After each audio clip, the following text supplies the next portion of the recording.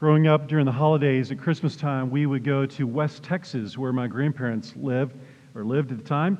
And it was a long drive on Interstate 20, 19, 20 hours, 2-day drive, that sort of thing. And there's a lot of detail that you could see along the way, but mostly pine trees between here and East Texas. But lots of stops at gas stations and restaurants. So lots of detail, lots of conversations. But some years, for whatever reason, maybe we just had less time, we would fly. And it was a lot quicker.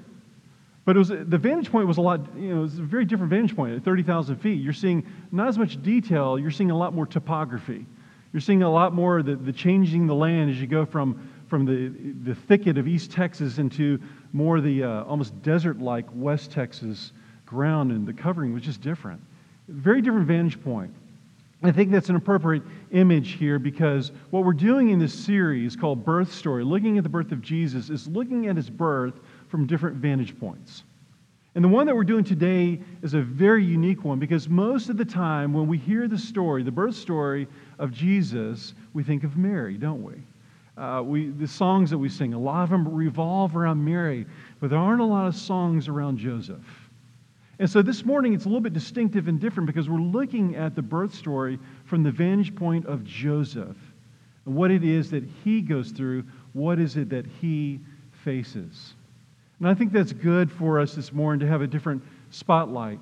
And one of the things that maybe you're thinking about, in fact, Greg and I were doing our time of prayer that we invite the church family to do at 9 a.m. on Sunday mornings, and he said to me, wow, I can't wait to hear what you're going to have to say about Joseph, because what a unique character, the decisions that he made. And Greg was mentioning just kind of the moral outstanding character of Joseph here. And that's good, and there is a lot in here for us. There is a moral lesson in here for us, but there's a bigger vantage point than just a moral lesson here, and that is God's story. Not just Joseph's story, but what God does with the story of Joseph here. And there's a message for us. It's the message of Christmas, certainly, but it's a message that we need here, and it's a story of salvation. And here's what in particular I want you to see about at least a story that we're pretty familiar with, but perhaps you've never thought about it in this way. God came to cover shame at Christmas time. It's the covering of shame. It's in the story of Joseph, but it's also in the story, the ultimate story of God's salvation for humanity. So my prayer for us is that we'll all have ears to hear and see what is it that both Joseph did, but also ultimately what is it that God does to cover shame. We live in a land today here in the West that knows something about shame. And we think of shame cultures as cultures that are more to the east of the West, but the reality is we know how to shame people quite well here in the West. It's called social media, right? We do it with public figures. We also do it with those who are not public figures. It's called cyberbullying, right? We know how to do these things. We've seen it done. We are also a shame culture. And so the question at Christmas for us is, how does God speak into our culture about shame? And the answer is the birth story of Jesus. So 3 things this morning I want us to see. Number 1, I want to see the courage of a husband. Second, I want to see the plan of a father. And then lastly, the strength of a son. Courage of a husband, the plan of a father, and the strength of a son. First, the courage. Look at verse 18 with me again. Now, the birth of Jesus Christ took place in this way. When his mother Mary had been betrothed to Joseph, before they came together, she was found to be with child from the Holy Spirit. Betrothal is a little bit like today's engagement. It's a little bit different, though. Whereas with engagement, if a couple said, we're just going to call it off, call the whole thing off. Well, there aren't legal ramifications for that. Certainly there are emotional, massive ramifications for that, if you've ever been through that or know someone that has been through that. But legally, there's not. But with betrothal, there was. Betrothal is more like marriage today, where you could be betrothed, and in order to break off a betrothal, you had to legally divorce yourself from that person. So you can see how that relates more like marriage. And basically what betrothal was basically you're married without the consummation. You're married without living together. You're still living with mom and dad for up to a year's time in some instances. And then you move in, you consummate that marriage. That's what betrothal was. Now imagine you're 14 years old. You're a young woman. Your name is Mary. And suddenly, an angel of the Lord shows up on your doorstep and says, hey, I got good news for you. You're pregnant.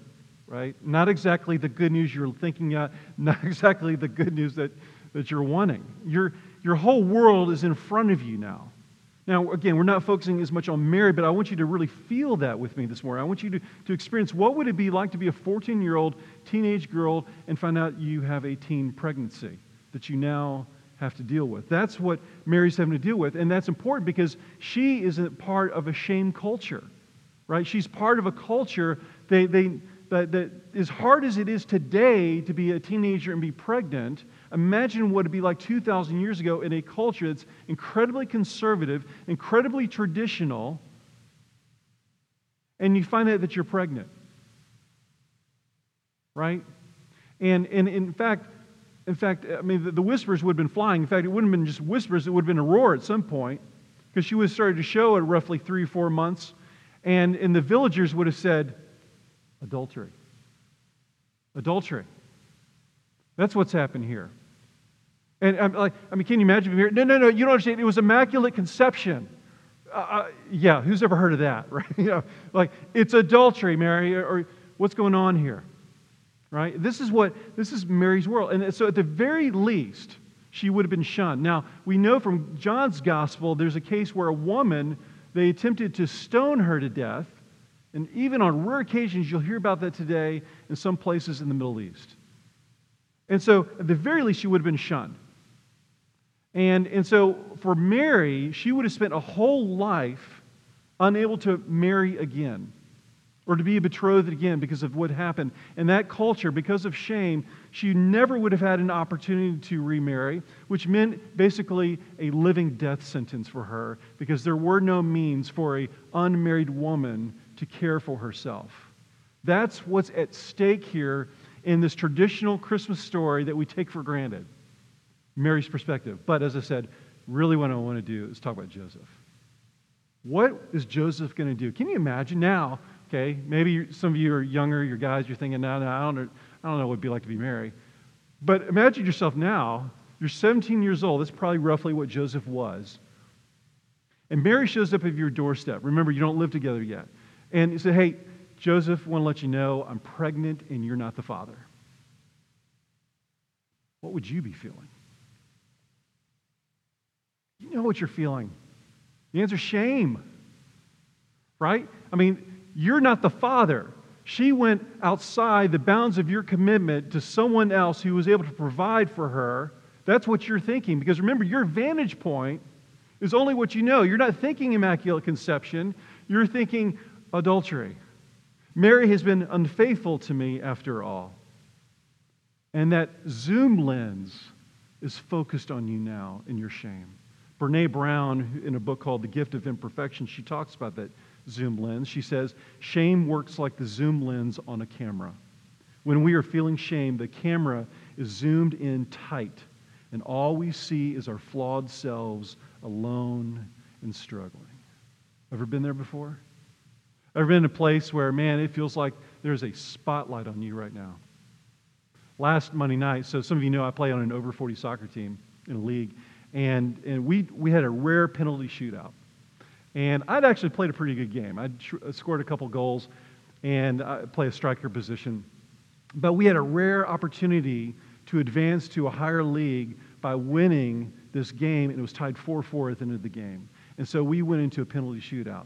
And so our coach said, we need 5 of you to take the shot. And I was like, count me in, right? And so I took my shot, and there were 5 of us, and 4 of us made the shot. 1 of us didn't, and you're looking at the one who missed his shot. And the reason why that's so important is the other team made all 5 of their shots. So the deciding goal, the difference, came down to me missing the shot. And let me tell you, it felt like everyone on the sidelines was watching me as I walked off the field missing my shot. I mean, it felt like the whole world was zoomed in on me. I felt the eyes just like boring holes in my head from my teammates. Now, maybe they weren't, but that's what it felt like. That's what shame does. By the way, I've since recovered from that moment. But the trauma of that, we've all been there, right? Sports, athletics, talent shows, academics, we've all been there before. Shame is a very present presence with us, isn't it? And so I think that when you think about it that way, you can begin to understand a little bit what Joseph was experiencing. This is that moment in the movie when the hero of the story is faced with a crisis. You know this, that every great epic story that makes the silver screen, there's that moment where the hero on the journey, it's Frodo, it's another character that you're thinking of. And the question is, what will they do during their crisis moment? Joseph's in the same place. What will Joseph do? Will he throw her under the bus, so to speak? Wasn't me, it was her. Clearly, I had nothing to do with this. She's been unfaithful. Will he choose to ignore it instead? It was like, man, this is so I just want to crawl under a rock right now. I just don't even think about this, right? I'm just going to look the other way. We're told in verse 19, look at Joseph's response. And her husband Joseph, being a just man and unwilling to put her to shame, resolved to divorce her quietly. This is a remarkable verse, because we learn two things about the character of Joseph. Number one, he's just. And what that meant in traditional Jewish society was that he was a righteous man, which meant that he was faithful to the law. And so he couldn't simply look the other way regarding the unfaithfulness, or so it would seem, of Mary. He couldn't just pretend as if it didn't matter. And according to Jewish law, faithfulness to the law meant that he had to divorce her. It wasn't as optional as it is today. He had to divorce her. But look how he does it. It says he will do so quietly. This man is more than just, he's also merciful. He is just and merciful. This man is incredibly common. He was an incredibly common man in a common village, but the valor, his courage is uncommon. The decisions that he makes that day are very unusual. Most of you are involved with our DNA groups, our small groups here at City Church, and most of you are towards the tail end of the Wellspring curriculum that we've been doing. And the Wellspring curriculum, for those of you who may not be familiar with it, part of what it does, it's basically a Bible study looking at different parts of Scripture and how Jesus would respond to people in his life, as well as other characters, so that we might learn how we can be disciples. And there's that passage in Luke's Gospel, if you remember earlier in the series, in the curriculum, where Jesus is confronted by a woman of ill repute, probably a prostitute, maybe she was unfaithful, supposedly looking like Mary. And so how will Jesus respond to her? And you remember that the religious leaders are not compassionate, they're not merciful, they're self-righteous. They want to cast the first stone, so to speak. They want to publicly shame her, and they do that. But what does Jesus do? Jesus covers her shame.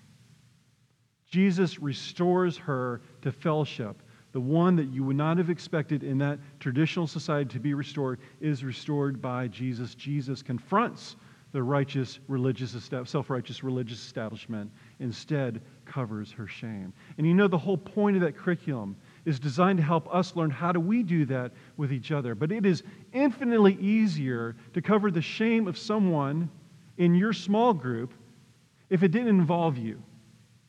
And for Joseph, it does involve him. He's the one who's been humiliated by Mary. And what does he do? He does the opposite of what we do in our culture. What are we at least tempted to do when someone has humiliated us? Isn't it fight or flight, the amygdala hijack, right? As we were talking about earlier. I mean, it is so tempting. And as I mentioned, we are so good publicly and otherwise of ratcheting up other people's shame. But Joseph wants to go a different way. And so as he's considering how to be just but also merciful, how to be moral without being moralistic is what I'm saying, an angel of the Lord shows up, Gabriel. And he says, I have a different plan for you. More on that here in a second. But Joseph, look at what he does next. Given the crisis moment that he's in, Here's what we're told he does in verse 24. When Joseph woke from sleep, he did as the angel of the Lord commanded him. He took his wife. So in a crisis moment, in this daunting challenge of courage and valor, what does Joseph choose to do? He chooses to listen to the Father and allow himself to be publicly humiliated further. Don't you see that's what happened? So when he's already experiencing shame, when Mary comes to him and says, "You're not the father," now, in light of his circumstances, in light of what the angel of the Lord has said, now he's saying, all right, I'm willing to be humiliated further. Because can you imagine, again, Joseph and Mary going, no, you don't understand immaculate conception, right? Villagers, please, you need to understand. No, what are they thinking? They're thinking either she was unfaithful or Joseph got going a little too early. And Joseph now is trying to cover with this whole story, this whole false narrative, fake news about immaculate conception. Right? And so the shame, the public humiliation is being further heaped upon him by his choice to be faithful to the angel of the Lord. That's courage defined, you see. And he chooses to adopt Jesus, this adoptive love of a father. And so is there a moral lesson here? Absolutely there is. There's something about the character of a disciple that's being put on display here. One who listens to the Father despite the circumstances. The one who chooses to be both righteous but also compassionate and merciful. But if we stop there, we would not see what else is going on here that's even more significant. And so secondly here, the plan of a father on display. Look now back with me at verse 20. But as he considered these things, that is Joseph, behold, an angel of the Lord appeared to him in a dream, saying, Joseph, son of David, do not fear to take Mary as your wife, for that which is conceived in her is from the Holy Spirit. Now, what's going on here is that we're told Joseph is considering his plan. Joseph has made his plan based upon the information. He sees what he sees, and based upon that, he's made his decisions, right? But then the Father, through the angel, says, no, I have a different plan for you. Now, here's what's fascinating about that. We saw this in verse 22 and verse 23. We'll look at that here in a second. But there's this prophecy given. It's from Isaiah chapter 7. It's the one that really makes this passage so famous. The virgin shall conceive and be with child, and shall call him Emmanuel. Now, what's that about? Now, this is where I'm going to do this very quickly here for the sake of time. But this is a double prophecy. And here's what that means. It means that Matthew was looking at what was said by prophet Isaiah in chapter 7, a virgin shall conceive, and he's saying, I get it now. Yes, Mary the Virgin, the Immaculate Conception. Okay, so that's what we always think about when it comes to Christmas time. The virgin shall conceive, that's Mary. Right, and it is. But there's another thing going on here. In Isaiah chapter 7, Isaiah is dealing with a king who also has his own plan. That king is called Ahaz. And Ahaz is dealing with an outside power that wants to destroy Israel. And he's developed a plan, and here's that plan. The plan is, I'm going to build an alliance with Assyria, this other kingdom that's kind of an up-and-coming power, and together we're going to keep Israel safe from this other mortal enemy. You follow? And prophet Isaiah says, no. You don't need your own plan here. I have a better plan for you. And as a sign of my being present with you, me going with you, King Ahaz, and this is where commentators are not quite sure what's going on, it's a little bit murky. There's actually a prophecy that's being fulfilled in the time of Ahaz, in Isaiah's time, a virgin shall conceive. Now, we don't know the details of that, but there's a sign given as a sign of encouragement. Here's the point. Matthew is telling us that as a sign of encouragement here, God, through the angel Gabriel, is saying to Joseph, Joseph, I've got this. I've got a better plan for you than the plan that you have come up with here. And so I want you to see two things regarding this point here. Number one, I want you to see the character of a father on display. He is sovereign. He's the high king of heaven. He's the high king of earth. He's the high king of the universe. And when he sets his plans into motion, what Matthew's telling us, his plan will not be thwarted. Proverbs 21:30 puts it this way, no wisdom, no understanding, no counsel can avail against the Lord. I could have given you multiple different passages as well. He is saying that when he puts things into motion, what's so distinctive about Christianity that's even different from other religions, that when you look at other religions and how their God operates or their gods operate, it's a lot more generic. It's a lot more murky in terms of what the future is going to look like, how it's all going to work out. But in Christianity, there's this plan, a very specific plan that goes all the way back into the Old Testament. And God is saying, look, I've put myself on the line here. There's a prophecy, and there's multiple prophecies that were fulfilled at Christmas time with the birth of Jesus. God is putting himself in the dock, so to speak. He's putting himself there and saying, I better deliver for you. My whole character depends on me being faithful to what I've said I'm going to do. And that's what happens here at Christmas. And so the first thing I want you to see about that is that we have a God who has presented to us what faithfulness looks like. But that leads to a second thing here, and that is, how will we respond to that? Look at verse 21 with me again, because I want you to see this through the lens again of Joseph, his vantage point. And so this is what the angel says. She, Mary, will bear a son, and you, Joseph, shall call his name Jesus, for he will save his people from their sins. Now, here is what is so interesting about that. For those of you who are parents, have you ever had anyone tell you what to name your child? If they did, you certainly ignored them. Maybe you said some choice words as well, right? I mean, who has the power? Who has the authority to name your child? You. Can you imagine if the government of Georgia, the state government, or the feds came to you and said, all right, here's what we want your child to be named, okay? This is whether you would say, basically, hell no, right? You would say, there's not a snowball's chance in hell that's going to happen, right? Because you have authority. This is your child. What is the message here? Gabriel is saying, this is not your child. This is the Heavenly Father's child.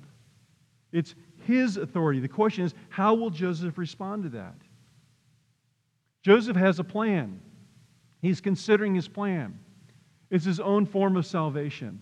What I mean by that is Joseph wants to get out of the fix that he's in, and so he's figured out how to do that. It's not God's plan, though. It's a form of self-salvation, we might say. The name Jesus literally means, we're told here right in this verse, it means he will save them from their sins. Yeshua, the Lord saves. Joshua, the name we get from that, from the Hebrew, Jesus here.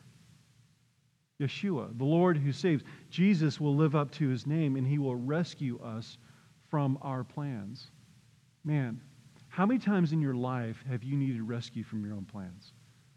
For me, so some of you know this, I used to work for a man named Ravi Zacharias 20 years ago, Ravi Zacharias International Ministries. And here's what I would literally tell people about my job there for 4 years. I so loved what I did that it felt like people were paying me to eat my favorite flavor of ice cream every day. I mean, it was just joy. Every day, I loved going into that office. I loved what I was doing, itinerant speaking, primarily evangelism and apologetics. And I had no plans to ever leave there. I wanted to spend the rest of my life doing that. I loved it so much. And then I got downsized. Completely shocked. Didn't see it coming. After 4 years of working there, economic recession, I was one of those that were let go because of that. And talk about shame, by the way. The day that I found out that was happening, Kirsten knows this quite well. Just how it felt so shamed, and she covered me well during those times. But I digress. I thought to myself, what would my life look like if I was still there? I wouldn't be a pastor. The last 20 years, that's what I've been doing, and God willing, for another 20. And this is my life's calling, is to be a pastor of a church, to lead this church, to plant this church, and now to lead it. And it gives me great joy to do so. And I think, so for some of you, you're thinking, yeah, I went to graduate school for this sort of degree program, and I'm not doing that now, thanks be to God. I'm doing something I actually was made for. Some of you are saying, man, I think about that person that I first dated. I'm so glad that I'm not married to them. Like I could see that God was bringing me, and I didn't see it. It wasn't a clear, straight line between point A and point B. It was a bit of a zigzag, getting to the Lord's will. But now I can see that God was protecting me. You see, all of us in here have stories where we can see that we had plans that God said we need to set those plans aside. I've got something better for you. And the question is, on the other side of that, will you trust me? Which leads to verse 23. Here's the prophecy. Behold, the virgin shall conceive and bear a son, and they shall call his name Emmanuel. And we're told right after that parenthetical statement, which means what? God is with us. See, it isn't just that he's a sovereign who says, I have a plan that I'm working out. Now, here's what we're going to do. Here's what's going to happen in your life, okay? He doesn't do that. He doesn't stay far away. He says, no. God with us, Emmanuel. What is that? Incarnation. See, one of the things that's so profound about Christianity that I want you to really just marinate in right now is that the Christian stories of God taking on flesh, God taking on flesh and living the life that we should have lived and then dying the death that we deserved, right? That is our gospel, as it were. And what is so profound about Christianity is that God, who's Lord of the heavens, High King of heaven and earth, would choose to come down in the form of a common man in order to help us fulfill the destiny that God has for you and me. It is a profound story that we get so used to talking about, sometimes especially at Christmas, and yet the question is, do we actually trust that story? Here's what I mean by that. I mean, I felt this yesterday. You probably felt it yesterday too. You probably feel it most days of the week if you think about it. And that is, do I trust God with fill in the blank, with His plan? In my marriage, that maybe the Lord did bring me to this person, but it's not working out the way that I thought it would. Or the career, yeah, maybe the Lord brought me to that career, but why? Why did I lose my job? Or why was I overlooked for the raise? Yeah, maybe they brought me to this dating relationship, but why do I feel so unfulfilled? I mean, we could go on and on and on. The question is Emmanuel. We say, oh, I know that Jesus saves. I know that's the heart of my faith, right? I believe that I'm a Christian because I believe that Jesus saved me from my sin, but the question is, do you also believe He's Emmanuel? That He wants to walk with you through your crisis, through your daunting challenge that requires tremendous courage. And the question is, where will that courage come from? And the good news is that when we lack the courage, He sent the Son. Which brings us to the last thing here. See, we don't need salvation through a vaccine, okay? As important as that's going to be for us here in the next few months. We don't need political salvation from a certain candidate. Oh, if we just had that person in office, life would be so much better. That's fool's gold, friends. The vaccine is also fool's gold if we think that's all that we need. I mean, I've said this in here before. The trauma that the pandemic has caused will last long after the vaccine arrives. You know that, don't you? You need to know that. And so what is it that we ultimately need for ultimate times? And the answer is the strength of a son. And it's Jesus. I want you to think for a second, what's in a name? We just said it, Jesus, the one who will save from sins. Here's a common name. By the way, Jesus was sort of like David, Matthew, Luke. It's a very common name. Everyone was naming their child Jesus, but Jesus, Christ, was the only one who actually lived up to His name. A common name, an uncommon result, mind you. And how did He fulfill His name? Well, think about the Joseph story. What did we say about Joseph a second ago? What did Joseph do? Joseph listened to his father, his heavenly Father, and took on Mary's shame. He allowed himself to be publicly humiliated in order to cover her shame. But you see, that was only temporary. It was only a temporary fix. By listening to the Father, it was only temporary what He could do. But you see, Jesus does the ultimate covering of shame. At the cross, He took on our shame. He took on our sin. And it wasn't just for one person. It wasn't temporary. It was for all of us who would believe into Him for all time, for eternity. Who was He? One who was just. Remember Joseph, just and merciful. But Jesus was truly and ultimately just and righteous, and truly and ultimately merciful and compassionate at the same time. Don't you see? He's the greater Joseph, if you will. He's the one who did it perfectly for all of us.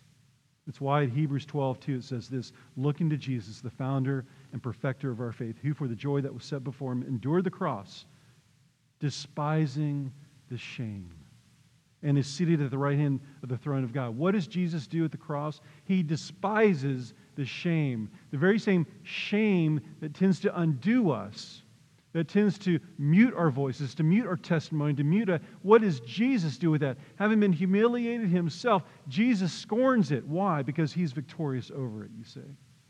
We talk about name the shame. Take away the power of shame by naming it. And that's a wonderful device of how we can live our lives, yes. But what does Jesus do? Jesus doesn't just name it, he destroys it, you see. And he says, where, O death, is thy sting?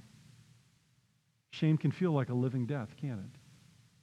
And Jesus is the one who takes that away. He is Emmanuel. And so here's where I end. The question I have for you is, do you trust that Jesus was also Emmanuel? And then in the midst of whatever it is that you're facing, the shame, the crisis, the scandal, whatever it might be, the loneliness, the heartache here at Christmas time, maybe especially this year, how does Jesus want to be present with you in your crisis? As I'm telling you today, he wants to be there. Believe me when I say this, I've had to preach this message to myself this week. I've needed this as your pastor.